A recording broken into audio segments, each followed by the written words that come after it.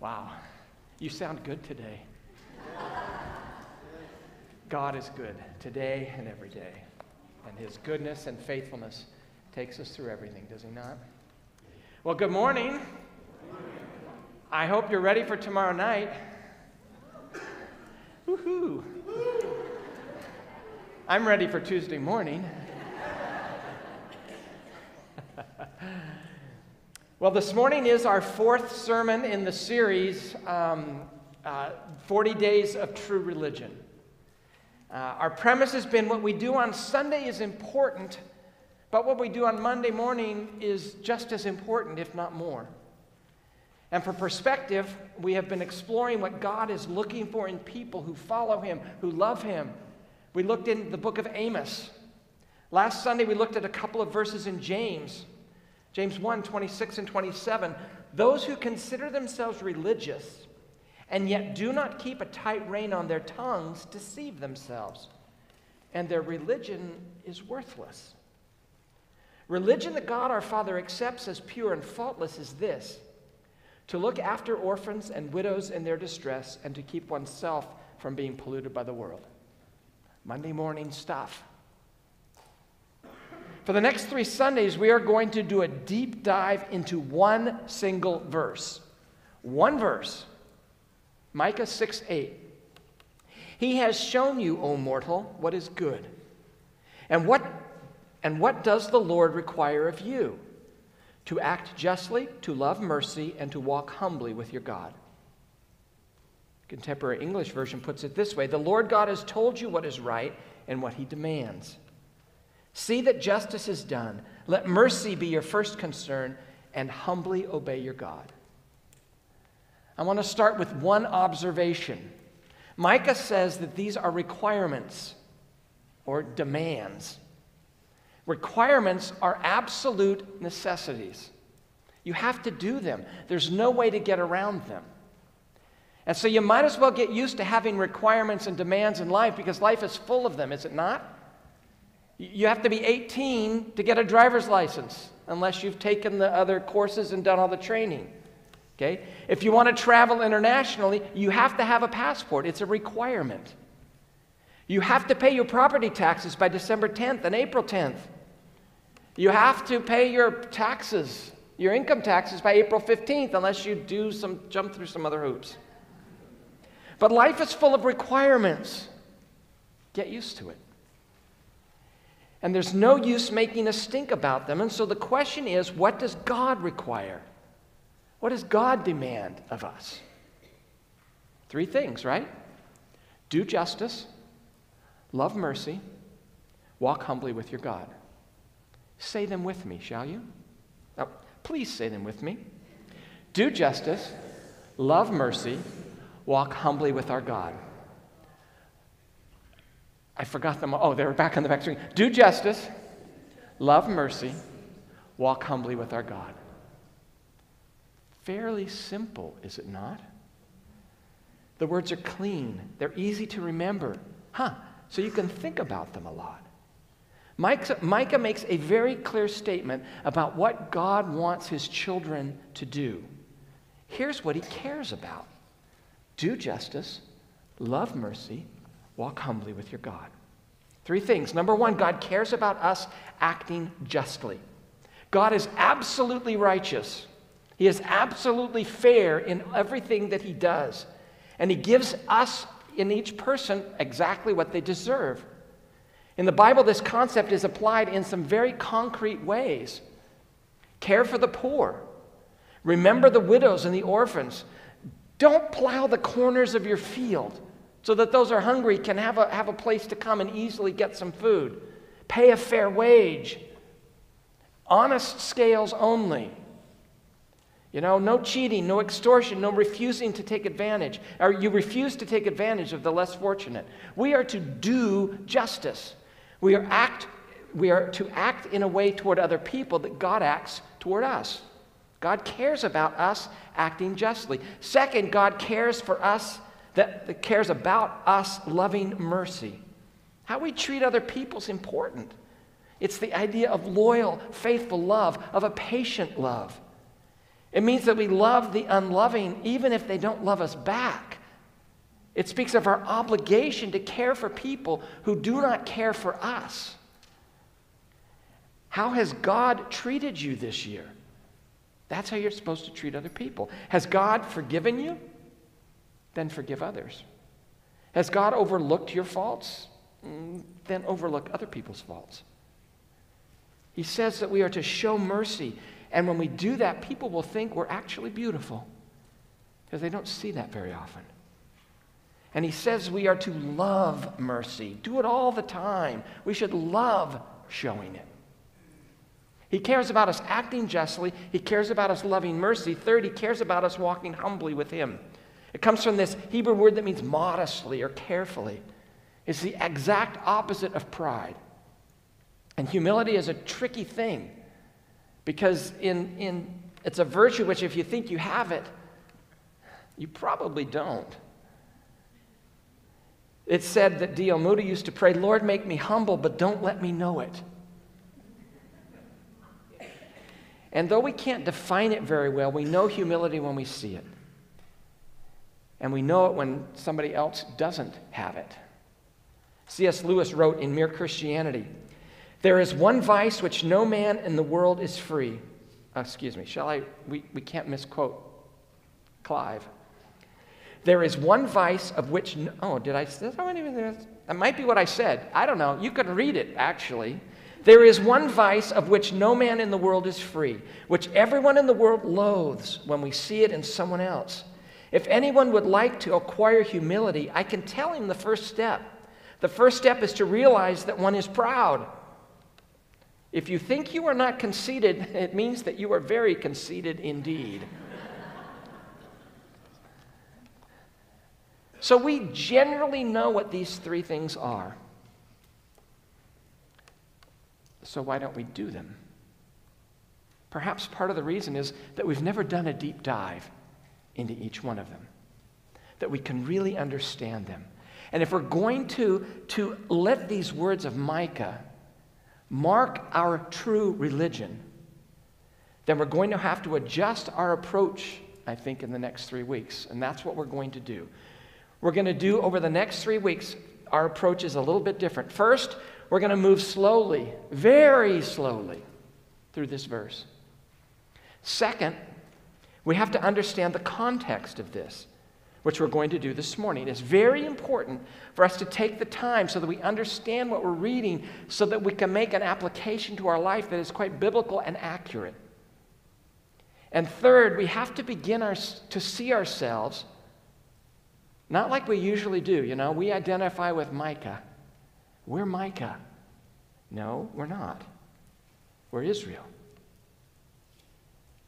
We are the Israelites. And unfortunately, that might make us a little uncomfortable for the next 3 Sundays.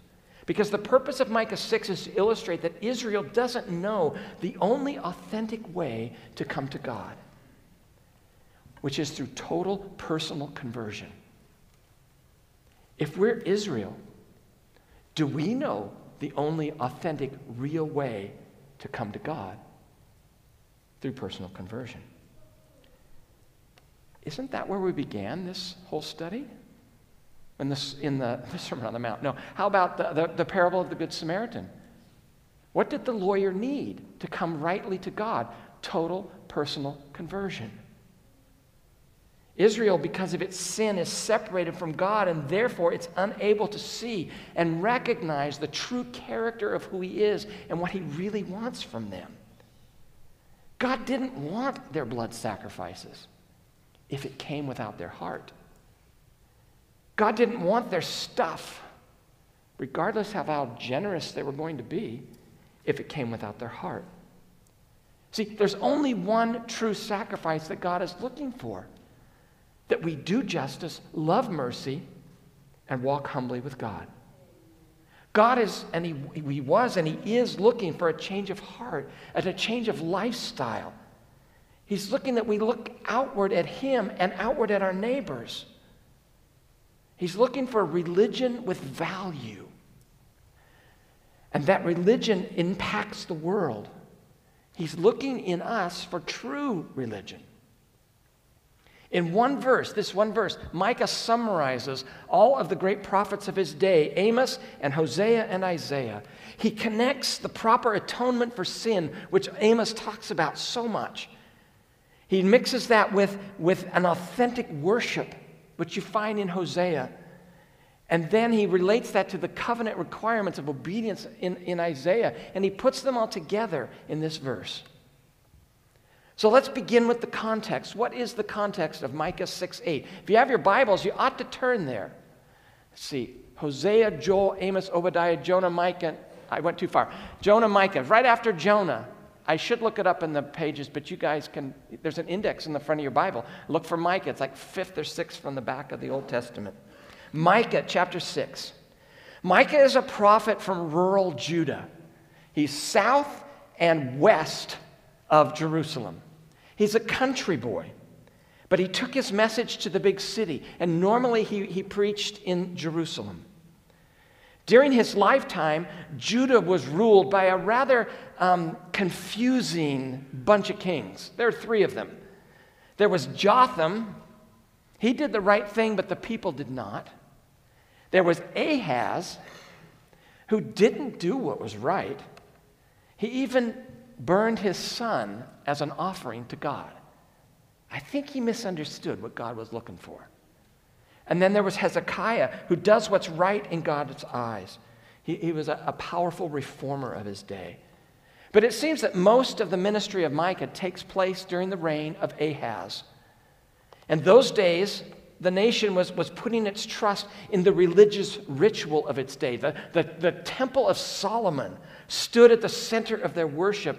And if you stood on the outside, everything looked so positive. It looked so wonderful. They had all the offerings, the priests were in place. But all of that stuff hid what was really going on inside their hearts. And so Micah sums it up this way in Micah 3:11. Her leaders judge for a bribe. Her priests teach for a price.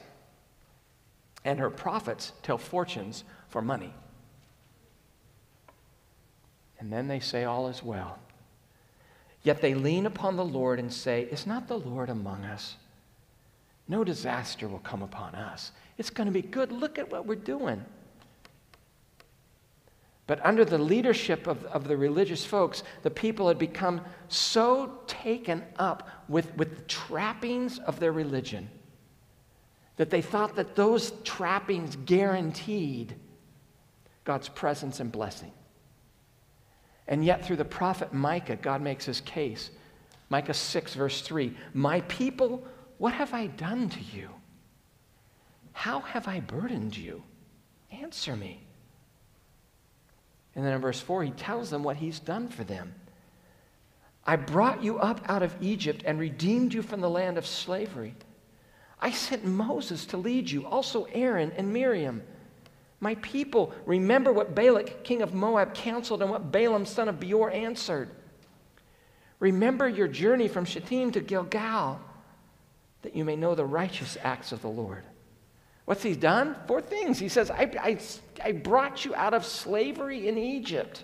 I've taken you from slavery and given you freedom. Second, he gave them amazing leadership, Moses and Aaron and Miriam. He reversed the curse that the king of Balak wanted to do, that Balaam was supposed to do. He reversed it. He didn't let them do that. And fourth, he brought his people into the promised land. Shittim is the last encampment east of the Jordan River. The first encampment on the other side, in Jordan, in Palestine, Israel itself, is Gilgal. I brought you across the Jordan River. And what is your response to all of this that I have done for you? Because they were supposed to know the righteous acts of God. And instead, what do? Well, let's make a deal, God. Let's offer him whatever sacrifice it would take to appease him. Because he must be a God who has to be appeased. And notice that twice in the context, God calls them my people. You're my people. They were not ignorant pagans who knew nothing about God. in his ways. They were covenant people. They had been born into a God-fearing culture, but they had fallen away from the standards he had set. So our passage answers, the question of our passage is this: how does God want his people to live in a society that's rotten to the core? Because that's what they were. And that's what we are. How does God want his people to live in a culture dominated by materialism and greed? That's where they were. That's where we are. How does God want his people to live in a society in which the Christian faith is on the sidelines, overwhelmed by secularism, smothered by dead formalism? How do you live that way? What's God looking for? How does he want us to live? What's true religion in that setting? Micah says it gives it the answer from God. He says, first, this is what religion is, then I'm going to tell you what true religion is. What is religion? Well, verse 6 and 7 give us the wrong answer. This isn't true religion. He says three things about just religion. Number one, God is not looking at the quality of a sacrifice. Verse 6, with what shall I come before the Lord and bow down before the exalted God? What do I bring? Shall I come before him with burnt offerings, with calves a year old? They'd heard the warnings of Micah. Now they want to know, what does God want from us? It's got to be something to do with the quality of the sacrifices we've been bringing. What if I bring, the very best, which is what, the year old, in the prime of life? Perhaps God will be pleased if I bring him just the year-old one instead of the old one that I've been bringing. But God's answer is what? No, it's not what I want. Second, God isn't looking for the quantity of sacrifices. Verse 7, will the Lord be pleased with thousands of rams, with 10,000 rivers of oil?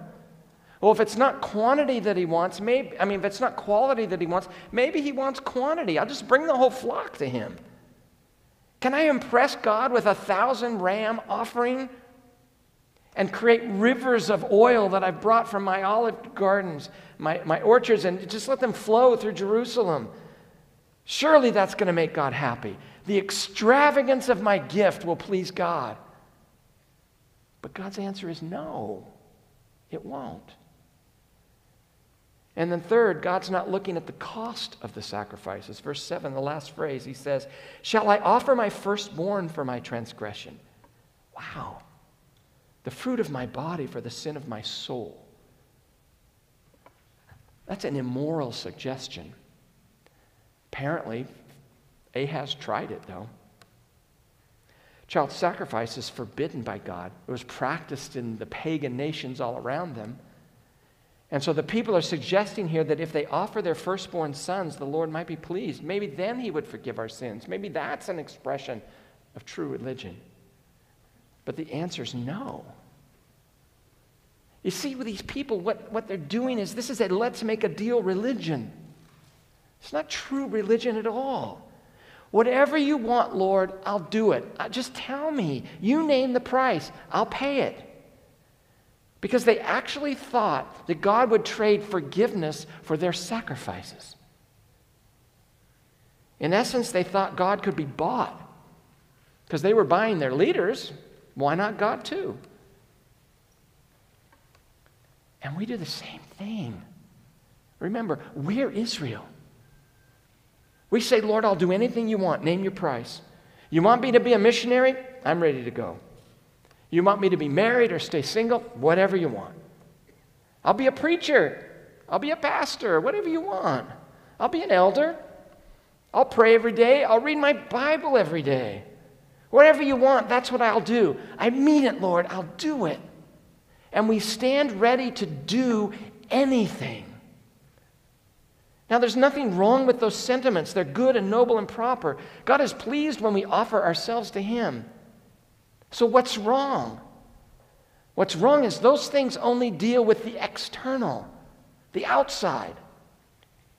God wants your heart. You can be a missionary and have a hard heart. You can be married or single and still have a rebellious heart. You can be very religious and yet be very far from God. God rejected every offer made by the Israelites because they had completely missed the point. They wanted to make a deal, and God wanted their hearts. So what is true religion? That brings us in that context to Micah 6:8. It tells us exactly what God is looking for in our life, in our religion. You want to have a true religion, a worthwhile, valuable faith? Here it is. He has showed you, O man, what is good. And what does the Lord require of you? To act justly, to love mercy, and to walk humbly with your God. How do you live in a corrupt culture that's secular? You do justice, you love mercy, and you walk humbly with your God. And so we're going to explore those three requirements. And we're going to begin this morning with the third, walk humbly with your God. Why? Because it's out of a humble walk with God that we will then love mercy, and then we will then do justice. So we're going to explore them in reverse order, one a week. You remember Romans. We're used to doing things backwards around here. So we will dig into mercy next Sunday, and the Sunday after that into justice. And so this morning I want to explore what it means to walk humbly with your God. Humility comes really from a proper understanding of the grace of God in our lives. All that we have comes from God. Everything is a gift. Nothing's been earned by us. And humility is not running yourself down. It's not hiding your talents or feeling embarrassed about the gifts that God has given you or your abilities or your talents or whatever. Whatever you have, it could have, however, been given to somebody else. And someday you're going to have to give it all back and give an account of what you've done with what you were given anyway. 1 Peter 5 says this, all of you clothe yourselves with humility toward one another, because God opposes the proud but gives grace to the humble. Humble yourselves, therefore, under the mighty hand of God, that he may lift you up in due time. When Peter says, clothe yourselves, it's a very rare word used in the New Testament. It's J.B. Phillips translates it, put on the overalls of humility. It describes an apron that a slave would wear as he's doing his work. It's the kind of apron Jesus tied around his waist as he washed the disciples' feet. If we clothe ourselves in humility, we won't have to get into that power game at work. We don't have to live the rat race of life. We don't have to sell out our convictions to get ahead. We don't have to be angry at the silly things people say to us. Humility enables us to be who we are in Christ. We don't have to worry about what other people think. He's my master. Which brings me back to Micah. Why didn't God accept all their sacrifices? Why did he turn them down? Because they offered everything to him except the one thing he truly wanted, was their heart. True religion is the only religion which has the approval of God. True religion, it's a religion of the heart. Outward religion is useless unless the heart belongs to God. He wants the real you. He wants the person on the inside. You can fake a lot of religious activity, but the heart, it cannot lie. Pride will keep all people from God because we won't say that we need him. The Bible says that if we're going to enter the presence of God, we come with the simplicity and the humility of who? A child. There must come from within us the unabashed, unashamed cry of a little child calling out to his heavenly Father, I don't want to live alone anymore. I don't want to do life by myself anymore. I need the help of God. And proud, outwardly successful types have a hard time admitting that they need anyone or anything. But how does Micah's take on true religion and walking humbly with your God hit us today? I want us to consider only one point of application. Whoa, only one. Just one. I know that's pretty amazing. But we're going to dive deep, probably to a level of discomfort. So I want us to wrestle with one way to reflect humility in our walk with God. We could go a lot of directions, but here's one way we may not usually consider. How is true religion reflected in a humble walk with God? D.L. Moody once said, "Our greatest fear should not be of failure, but of succeeding at something that really doesn't matter." If we listen to our culture, what should we should be afraid of what? Our culture says we should be afraid of living an ordinary, normal, quiet life. The very clear call of our culture is that we should build our lives around ambition and success. But the danger is if we do that, we will pursue things that do not matter eternally. The danger is that we will succeed in things that do not matter eternally. To walk humbly with our God means that the ordinary, daily, and mundane acts of faithfulness and kindness that no one else sees are very much known by God. He's watching. He is keeping track. And in heaven, He will reward us for our acts of faithfulness to Him, right down to every cup of cold water that we have shared with someone in need. The ordinary matters in light of eternity. To walk in humility means that we can take joy in an unaccomplished life. Shall I say it again? To walk humbly means that we can take joy in an unaccomplished life. Let me explain. As you're finger painting in the driveway as a kindergartner, or learning to ride a bike as you get a little bit older, seeds are sown into the soil of your life. Those seeds are fertilized by songs on the radio as you grow. TV shows water them. Pretty soon they grow and they blossom in your life.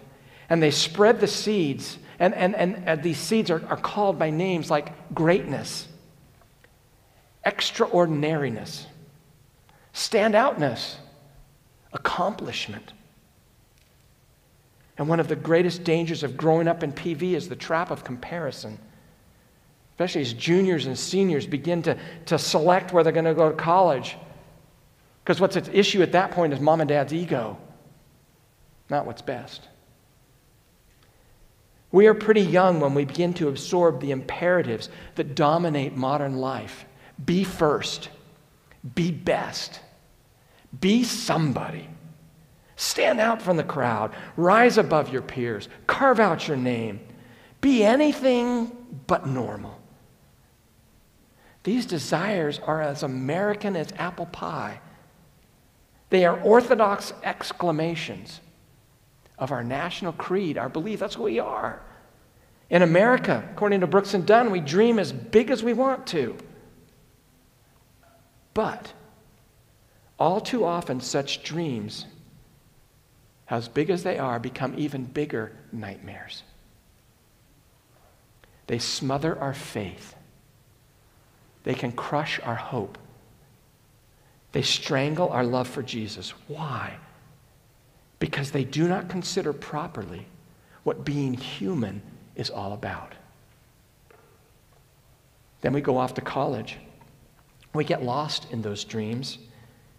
Even in ministry, pastors can get lost in those dreams. And we all get lost in the fog of ambition and the quest for a happy life defined by what? Trophy cases and diplomas. My grades, they got to be better than everybody else's. Oh, well, my church, we got to out-orthodox the next door church. We've got to out-sing them, out-give them. I need those extra letters after my name to make me someone of significance. Now, don't get me wrong, I'm a huge supporter of seminary education. But I stopped my education after 4 years of postgraduate study because the next degree would have included passing exams for proficiency in German and French. Because you all need to know what those German and French theologians wrote 500 years ago. How many degrees do you need? My new friend, Chad Bird, it's on the back page today, wrote this about his life.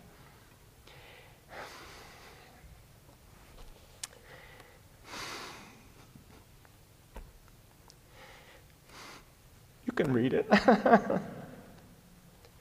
In the end, I could quote from Augustine's Confessions in Latin, Rabbi Oshaya from Bereshit Rabbah in Hebrew, and Luther's Catechism in German. But I had no clue what my daughter's favorite stuffed animal was.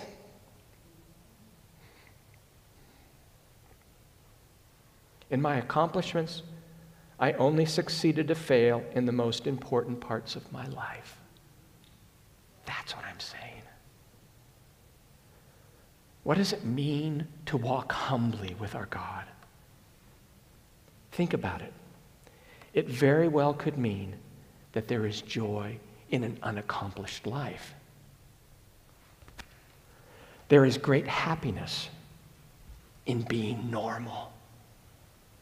There is immeasurable contentment that comes from dreaming small. And perhaps living a normal life is an expression of true religion. 1 Thessalonians 4:11, and to make it your ambition to lead a quiet life. You should mind your own business and work with your hands, just as we told you. Make it your ambition to lead a quiet life, Paul says. If he were writing this to an American church instead of the church in Thessalonica, he probably would have needed a couple of extra pages of scroll just to unpack that for us. He says, make it your ambition not to be ambitious. Stand out by wearing the camouflage of humility. Dream big about living small. In other words, make it your ambition to not let your personal glory bedazzle your bio. Don't let your ambition guide your relationships. Don't let ambition declare what's important to you. Don't let your ambition declare your importance. Don't let your ambition lead you in discerning where God is to be found. Don't let your ambition help you to drink the Kool-Aid of our culture. To lead a quiet life doesn't mean, however, that we lower our expectations. It just means that we lower our eyes. We look next to us. We look around us. And rather than gaping upward at the next trophy or the next raise we think we'll earn, we look around us at the people whom God has placed in our lives to serve. We consider their interests, their needs, as more important than our own. We shift our gaze from the next big thing to all the little things we missed when we've been mesmerized by the idols of bigger, better, bolder. And at the same time, we lower our eyes to see God at work in the underwhelming simplicities of ordinary daily life. Rather than looking at the next awesome or the next electrifying or the next unbelievable experience, we look down and we see Jesus. And what's he doing? He's crawling through the valley of the shadow of death with the brokenhearted. He's scrubbing scum off the feet of those who follow him. He's bleeding on the soil where soldiers have shot dice. Maybe we should join him. He is the Lord of the lowly. When it's time to name the greatest in the kingdom, He crowns a vulnerable, dependent child. When it's time to name the first, he starts with the last. Jesus hides himself underneath his opposite. His clothing. What do you clothe the Son of God in? It had to have been too constrictive for his eternal frame, but he squeezes into the presence of small spaces. His greatest display of grace, it fits where? Every month on a wafer of cracker. And you can hear the voice of Jesus who created the world in a preacher who's now got gray hair, maybe some dentures, and 10 years ago, fashion. Because Jesus isn't out to impress us, but to give us his love that's compressed into the most mundane things of this world. In the Screwtape Letters, the senior devil instructs Wormwood to work on the human's horror of the same old thing. That horror, he boasts, is one of the most valuable passions we have produced in the human heart. That horror, however, is a perversion of our joy. The same old thing is actually the hangout for the same old God. The one who is the same yesterday, today, and a gazillion years from now. The one who sanctifies our same old lives with his same old love through his same old Spirit. Rather than panting after the next thing which is new and novel, he comes to us with his same old love. And Jesus calls us to find him in the need of our neighbor. It's not going to be found in big accomplishments, but seemingly small gifts like a manger that has a baby in it or a tomb that is empty. God's glory and our joy for that glory is currently not very glorious by this world's standards. It's not found in big accomplishments, but it's found in seemingly small gifts. The brown paper simplicities of life is the way God packages those. Tiny baby, crucified Messiah, a hungry neighbor, a needy child. In him and in them, we learn that a full life is found by emptying ourselves in love and being filled with the love by the Savior, because we find him in the most unexpected places in life. Walk humbly with your God. Amen. Let's pray. Father, a lot of places we could go to talk about humility and walking humbly with you. But we live in a culture that's so full of pride that I pray that we might this week think about how we can humbly walk with you. That your grace would be with us, that our religion would have worth and value. And that we might this week walk humbly with you. In Jesus' name, amen.